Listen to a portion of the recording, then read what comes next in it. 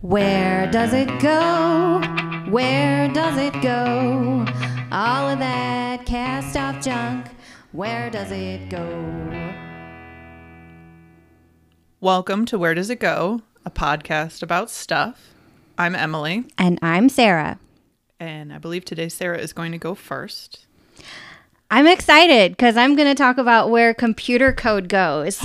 I think this is a really cool topic and not something we always talk about. So I'll go right into what I'm going to talk about. So it's kind of hard to talk about where computer code goes because it's so random. Like, you don't ever think about it. You don't ever think about where computer code goes. I've wondered that many times. Yeah. Never really looked up an answer. And I'm married to a software developer.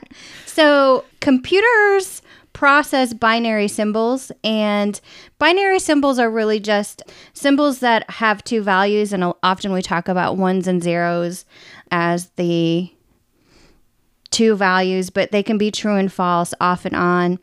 And binary code is really just a way to encode information using only two possible symbols like 1 and 0, like I mentioned. For example, Morse code is a binary. Oh, yeah. Is a binary system. And you can even make your own binary system with a friend by taking flashlights or lights and agreeing on you can make up your own binary system with a friend by taking flashlights and agreeing on what the flashes of light mean. So on and on means one thing, off means another, just like Morse code.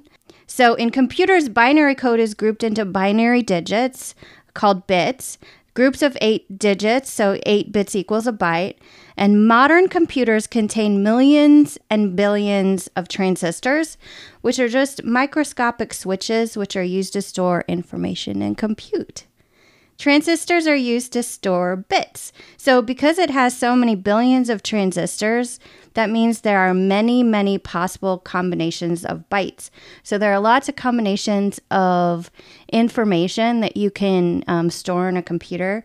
And a computer comes out of the factory understanding a specific binary language.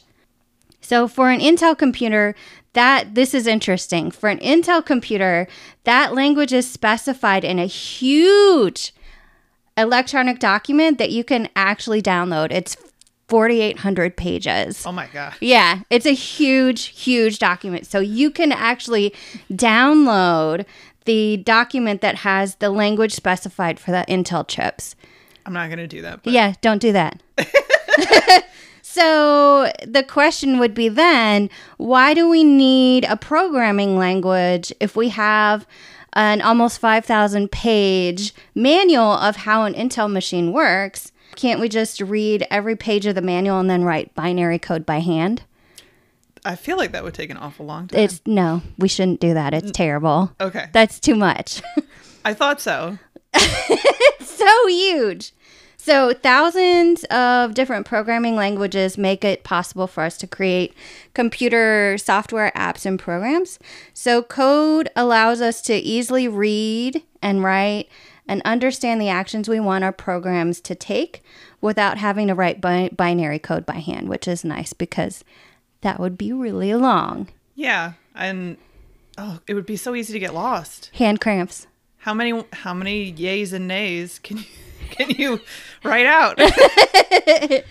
Put simply, a programming or coding language is just a set of syntax rules that defines how the code should be written and formatted. The earliest computers were programmed manually by hand with switches.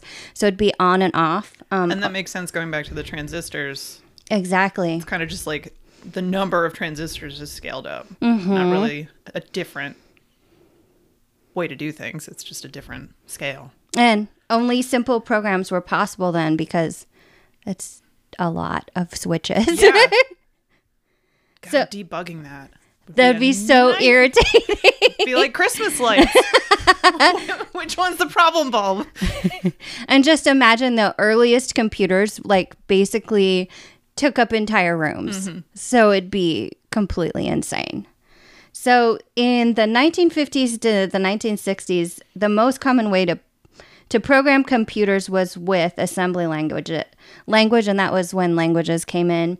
Assembly language is a low-level language. It's a programming language that uses a simple syntax of abbreviated words and numbers to directly represent the computer instructions that should be executed.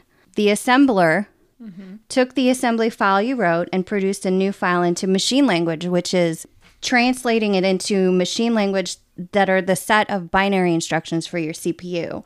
So since all CPUs are different, that would need to translate into the binary instructions for that specific CPU. Okay. So why don't we still use assembly language like that? I bet you my husband would know, but I don't. So I'd love to hear more. Well, it's really tedious to write large programs, and it's not portable, which means that you can't port it over to a different type of processor. You can't reuse your code. So with assembly, you're only writing to the flavor of computer CPU. Okay. Yeah. So it's really not portable, which is a pain in the butt. So we're going to get into compilers, so compiling languages like C and C++, they actually have compilers that translate over to machine language. And so you type the text into a text editor, and then you compile it. So the compiler translates to machine code, which the hardware chip can directly interpret. So if you make a mistake, a syntactical mistake like in your code, it will halt the compiler and it will be sad and you'll have to fix it, and it's very irritating. So modern compilers parse the file according to the syntax of the language you use to program, then according to the code in the program, translates the concepts from their textual representation into machine language.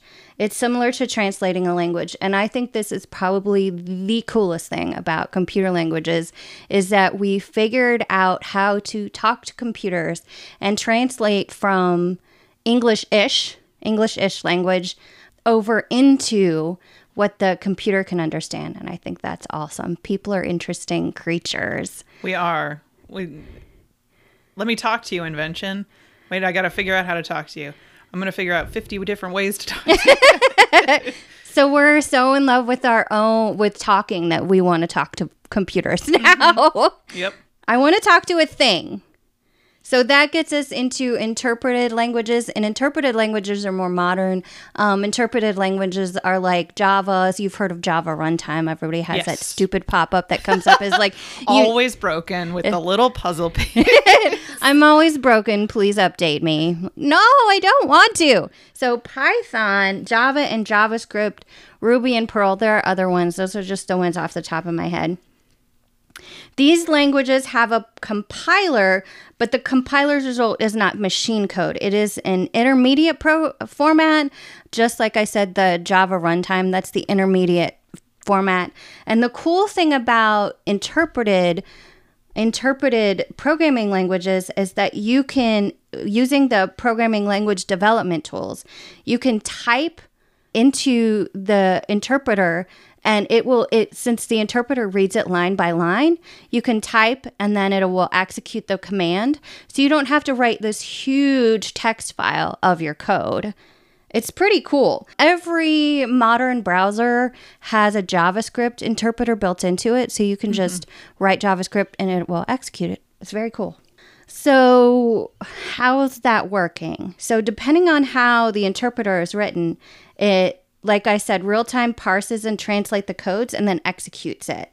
So if you're old enough to remember computers from the 70s and 80s, which I am, but I wasn't really into computers when I was a little kid. I liked my Nintendo, and that was about it. And yeah. You might remember BASIC. And BASIC itself was an interpreted language. Okay. So, yeah, you could type your command, and then it would automatically execute it. So where does computer code go? Into transistors? Into transistors is the right But it's right got a few answer. Steps It's got a few steps. Again, we're going to bring up like translating language, talking to machines, which again is very cool. So code gets translated either by a compiler or an interpreter and executed into the computer. Those millions and billions of transistors pulse and blink into the CPU, which triggers output lines, which are connected to things like your video card, so that the text your program was told to print can be seen by your or someone else's eyeballs. That's amazing. I know, I think it's cool. And also in a physics sense, some of your code gets turned into heat. So since your code has to run on the computer, then your computer, the CPU is running and getting hot. So it's expelling heat. So that's why if there's a big push right now in mobile platforms to be conscientious of energy usage in code. That makes sense. Yeah, energy efficiency in code is a big thing. That's really interesting. That's another facet. Connecting it to the real world in a completely different, almost uncorrelated way. Definitely. And my husband was telling me about something called bit rot. I've only heard this a few times, and the code itself is not actually rotting. It's you go back. It's like as a writer, I will go back and see what I've written and be like, wow, that's terrible. Why did I write that? The same happens with code. You can go back to see what you've written, and the code itself, you're like, what?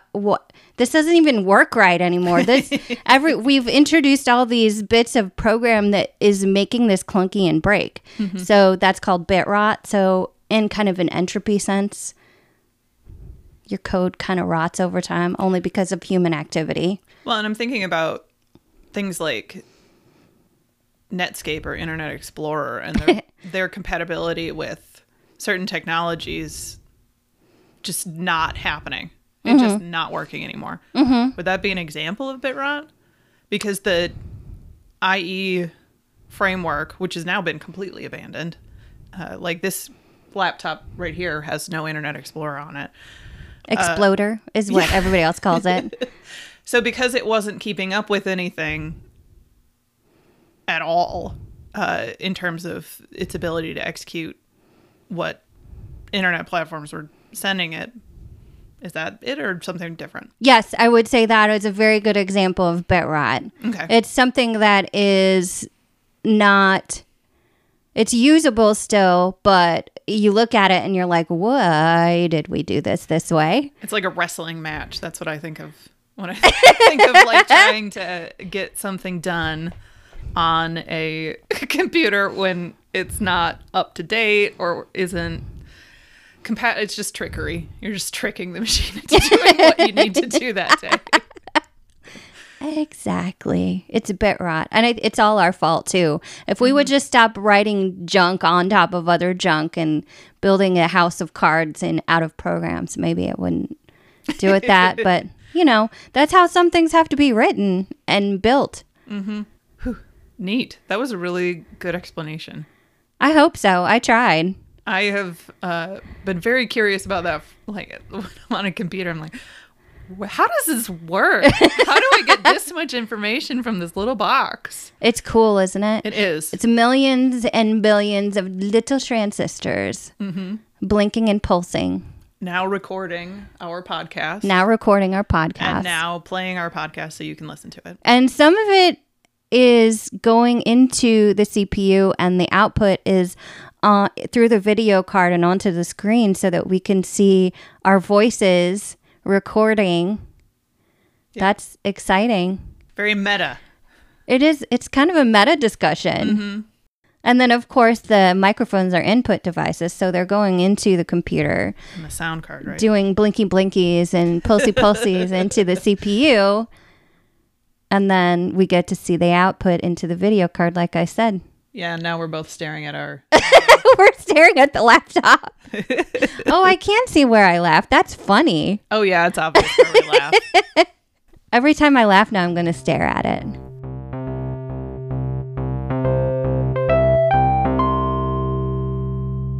So this is tangentially related because I am talking about where itchiness goes when you are, when you treat itchiness by either scratching it or using an antihistamine or fixing your dry skin, stuff like that. And I guess fortunately we're getting closer to an answer to that question, but unfortunately, as I looked into it, we don't really know yet definitively. So the answer is, here's some thoughts.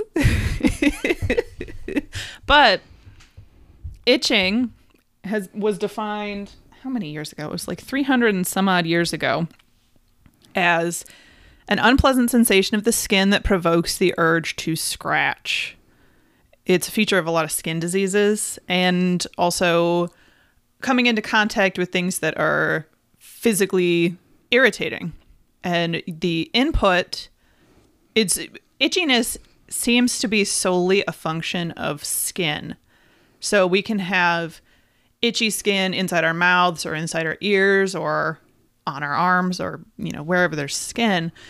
But we don't tend to have itchiness in our intestines or in our lungs. We may have discomfort, we may have pain, but we don't tend to have itchiness. There's a great deal of evidence, although not a specific definitive primate model of evidence, but there's a lot of mouse model evidence and then a lot of just sort of looking at human studies and other primate studies and saying, yeah, it's probably the case, but we're not quite to the point of saying, yes, definitely. That itching runs on a different set of nerves than pain. And I mentioned scratching and that itching tends to be defined as an urge to scratch. And so scratching may do one of two things.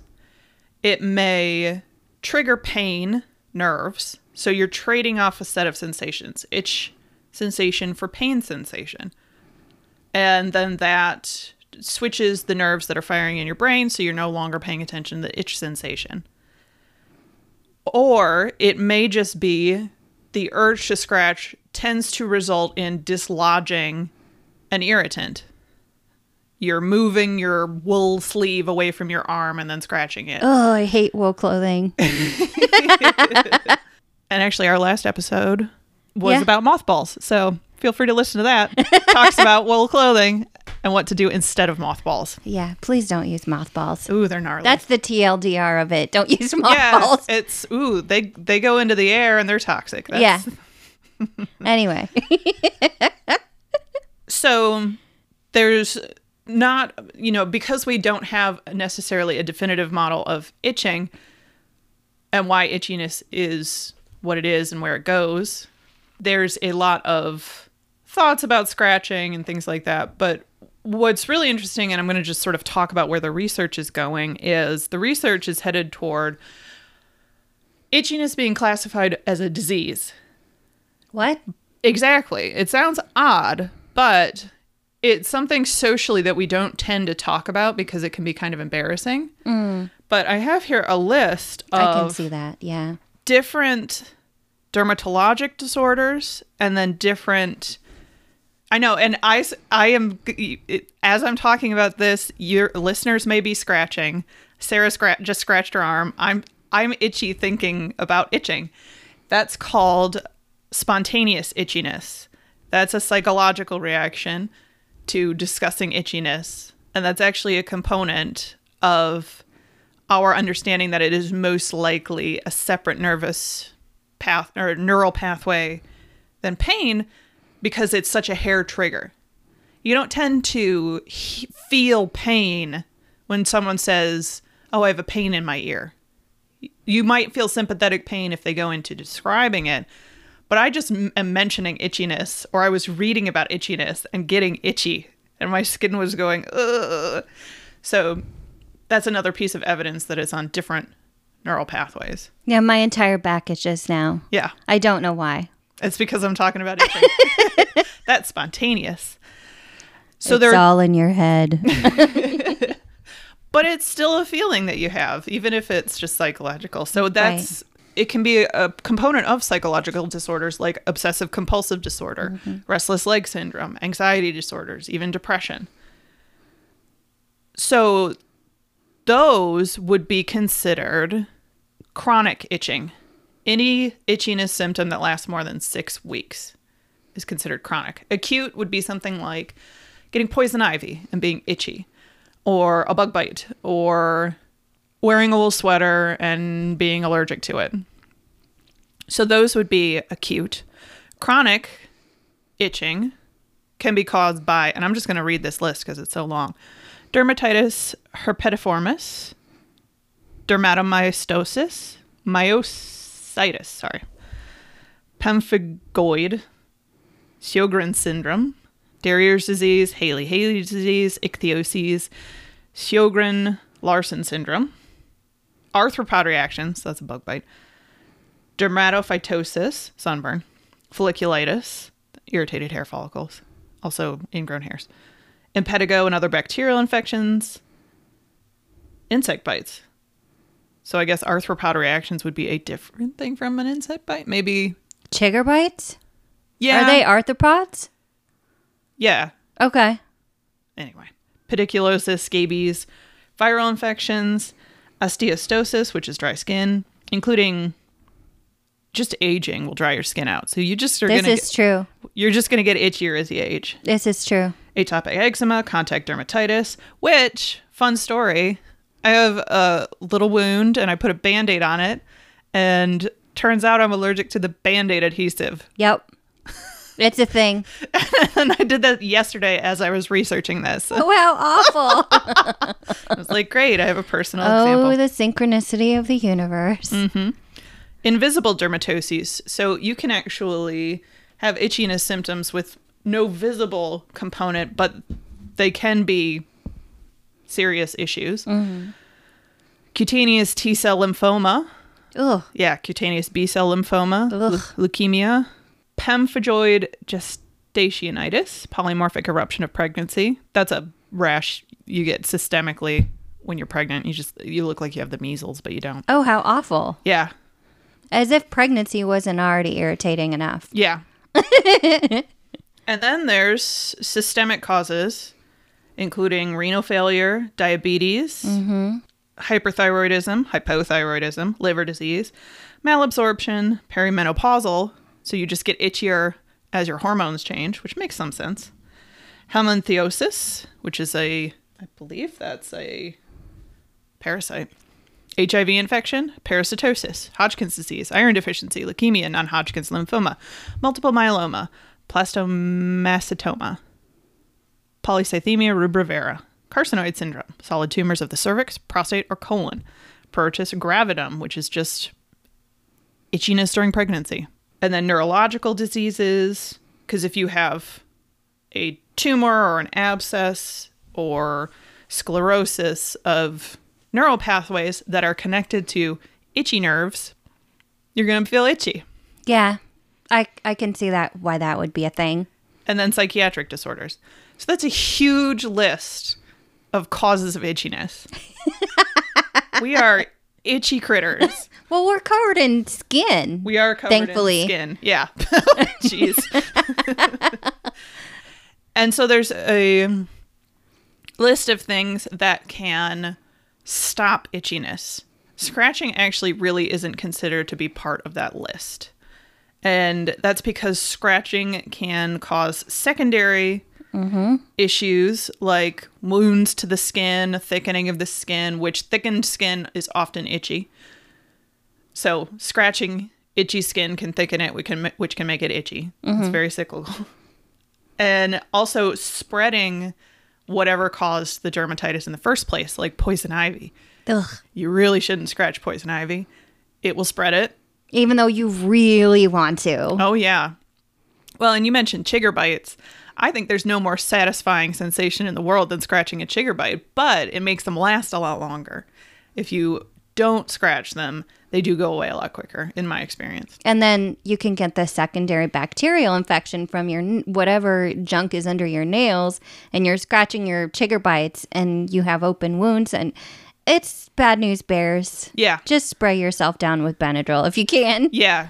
Or lidocaine works too. Oh, okay. You can get lidocaine containing creams specifically for the skin. Please don't use non-dermatological lidocaine. Don't put a fentanyl patch on your trigger bites. Please don't do that. Don't do that. That doesn't sound like a good idea at all. Well, you know, people, they try things. I mean, we do. Cooler temperatures can help a lot, particularly with irritated skin. So cool compresses, cool baths, a cooler environment, and lotions with things like calamine, pramoxine, menthol, or camphor. So all of these goals, the goals are twofold for stopping itching, so making itching go away. One is to treat the nerves at the skin where they're causing your problem, or to treat that enormous list of issues that I just read to you that could cause itching.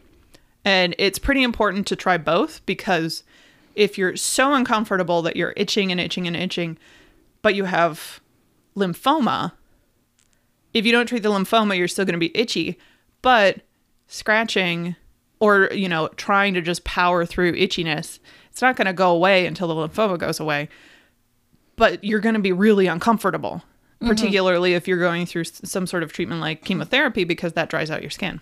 Antihistamines are usable in about 30% of itchiness situations, because histamines are a chemical substance your body releases in response to some kind of irritation. Allergies and allergic reactions are the most well-known of histamine reactions.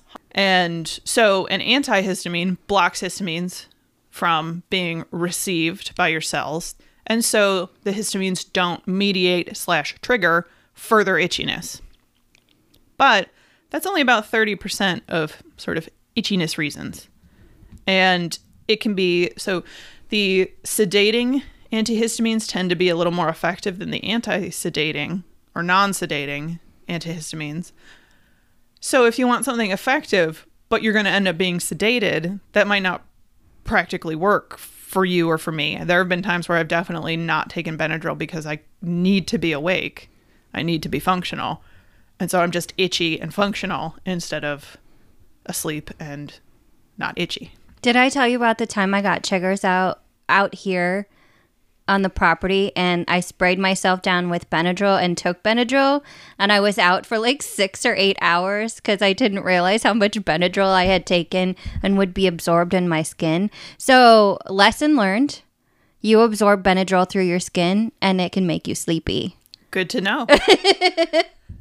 And I mean, it can be a handy way to go to sleep if you're having trouble. It's not meant as a sleep aid. So that's not something you should do chronically, but yeah, maybe not in the morning. Spray it on you. No. Do something else.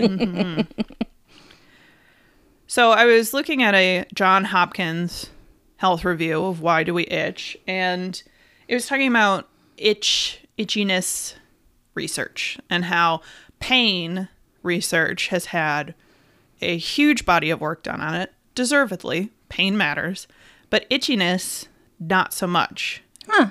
And itchiness is sort of the less glamorous cousin to pain because it's seriously irritating. It really negatively impacts people's lives if they have chronic itchiness. A lot of people find it embarrassing because one of the things that we do tend to have a knee-jerk reaction is if someone has a rash or something like that, it's our immediate reaction to be a little repulsed because it's our little lizard brain in the back of our head telling us, don't get sick. Fair enough. Yeah, and it's not compassionate and it's not kind, but it is a thought process that a lot of people have off the bat. And so people become embarrassed, and then treating itchiness becomes something that's difficult to ask for. It's something that people think is silly to research. It's something that's considered not profitable. So a lot of times funding for research won't be there, but there's been a huge amount of effort to change that. There are over 200 researchers currently focused on the issue. So that's a huge uptick recently, which is good. So if everyone itches, but nobody talks about being itchy, it seems like there would be a lot of money in itchiness. You would think. Yeah. But then we could also get into whether or not itchiness treatments are, say, addictive. Oh. Okay. They're not. And there's also, at this point, it's not entirely known what steps there are between your skin and your brain. They need to find the nerves that go between your skin and your brain for itchiness. So, yeah, that's kind of where it goes. It goes from your skin to your brain, and then once you either treat what's causing the skin to itch or what's causing the systemic reaction that's triggering itchy nerve cells, then it stops. I'm so itchy. I'm sorry. It's okay. Like, I keep scratching for some reason, this arm is very, very worried about talking about itching. Yeah, it's, I'm sure that I have made people a little scratchy. I apologize. Especially since the answer to this is basically like, we're not entirely sure. There was such a long list. Like, I don't think we should Google any of those. I think that the hypochondriacs in the listener audience should not Google any of those because you might think you have it. It's organ failure, cancer, and serious skin issues. And hormones we mentioned. Yes. And pregnancy, probably hormones. Yep. Oh, by the way, if you're pregnant and your palms and the soles of your feet are very itchy, please contact your obstetrician. That might be a liver problem. Oh, good to know. I'm not a doctor, and if you're not pregnant and your palms and your feet are very itchy, go ahead and contact a doctor because it might be a liver problem. Oh, okay. Yeah. Oh, I have one more thing to add is that because itchiness is specifically a skin thing, there's a very substantial placebo effect for people applying things on skin and saying, oh, I feel better. Like, that's something that people really respond to regardless of it being effective or not. And so it makes it difficult to truly understand what any topical applications for chronic itchiness are actually doing. And that actually speaks a lot to the perceived efficacy of things like essential oils and those weird foot patches that you put on the bottom of your feet and they turn black and then you've sucked toxins out. Aren't your feet just dirty? It's just something that oxidizes.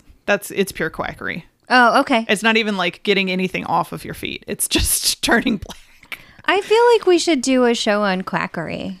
That would be a good one. Yeah, I really enjoy quackery cures. Like, I'm into like old pharmacy bottles and old cures and treatments for things. I just did air quotes like you do. I'm doing air quotes. Yeah, quackery is an interesting subset of Western medicine. And probably all medicine. I don't know. We might be able to find out if we look into quackery.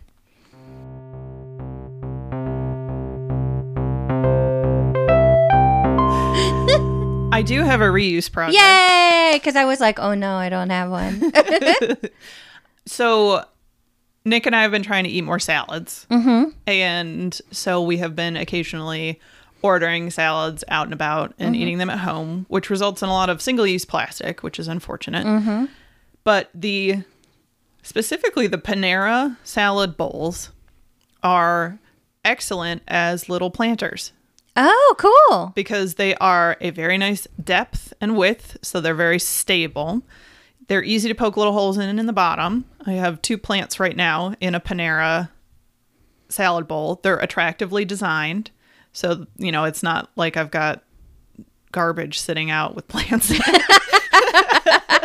More power to you, you do you. You can do whatever you want. Wall-E is my favorite Disney character of all time, and he kept planting garbage. And he then saved humanity, so... Oh, I didn't make that connection until just now. I really love Wall-E, and I do too. It's one of my favorite movies.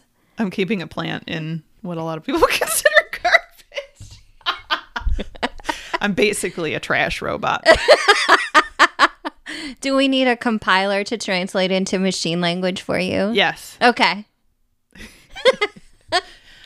And they've got a very nice lip, so you can make hanging planters out of them. Unfortunately, I have a 2-year-old, so a hanging planter is a cradle, and she wants to rock the plants in the cradle. And also take the plants out of the cradle and put the plants in the cradle, and it's not good for the plants. That's so cute, though. It's very sweet. She is invested in the plants in their cradle. Maybe it should be like you should have a little lower one just for her, and you could put a doll in it. I have a bag of dolls, actually. She would love that. Yeah. So takeout containers can make excellent planters. That's such a good idea. Mm-hmm. So that's Where Does It Go? Awesome. Thank you. Thank you. You can find us on wheredoesitpodcast.com.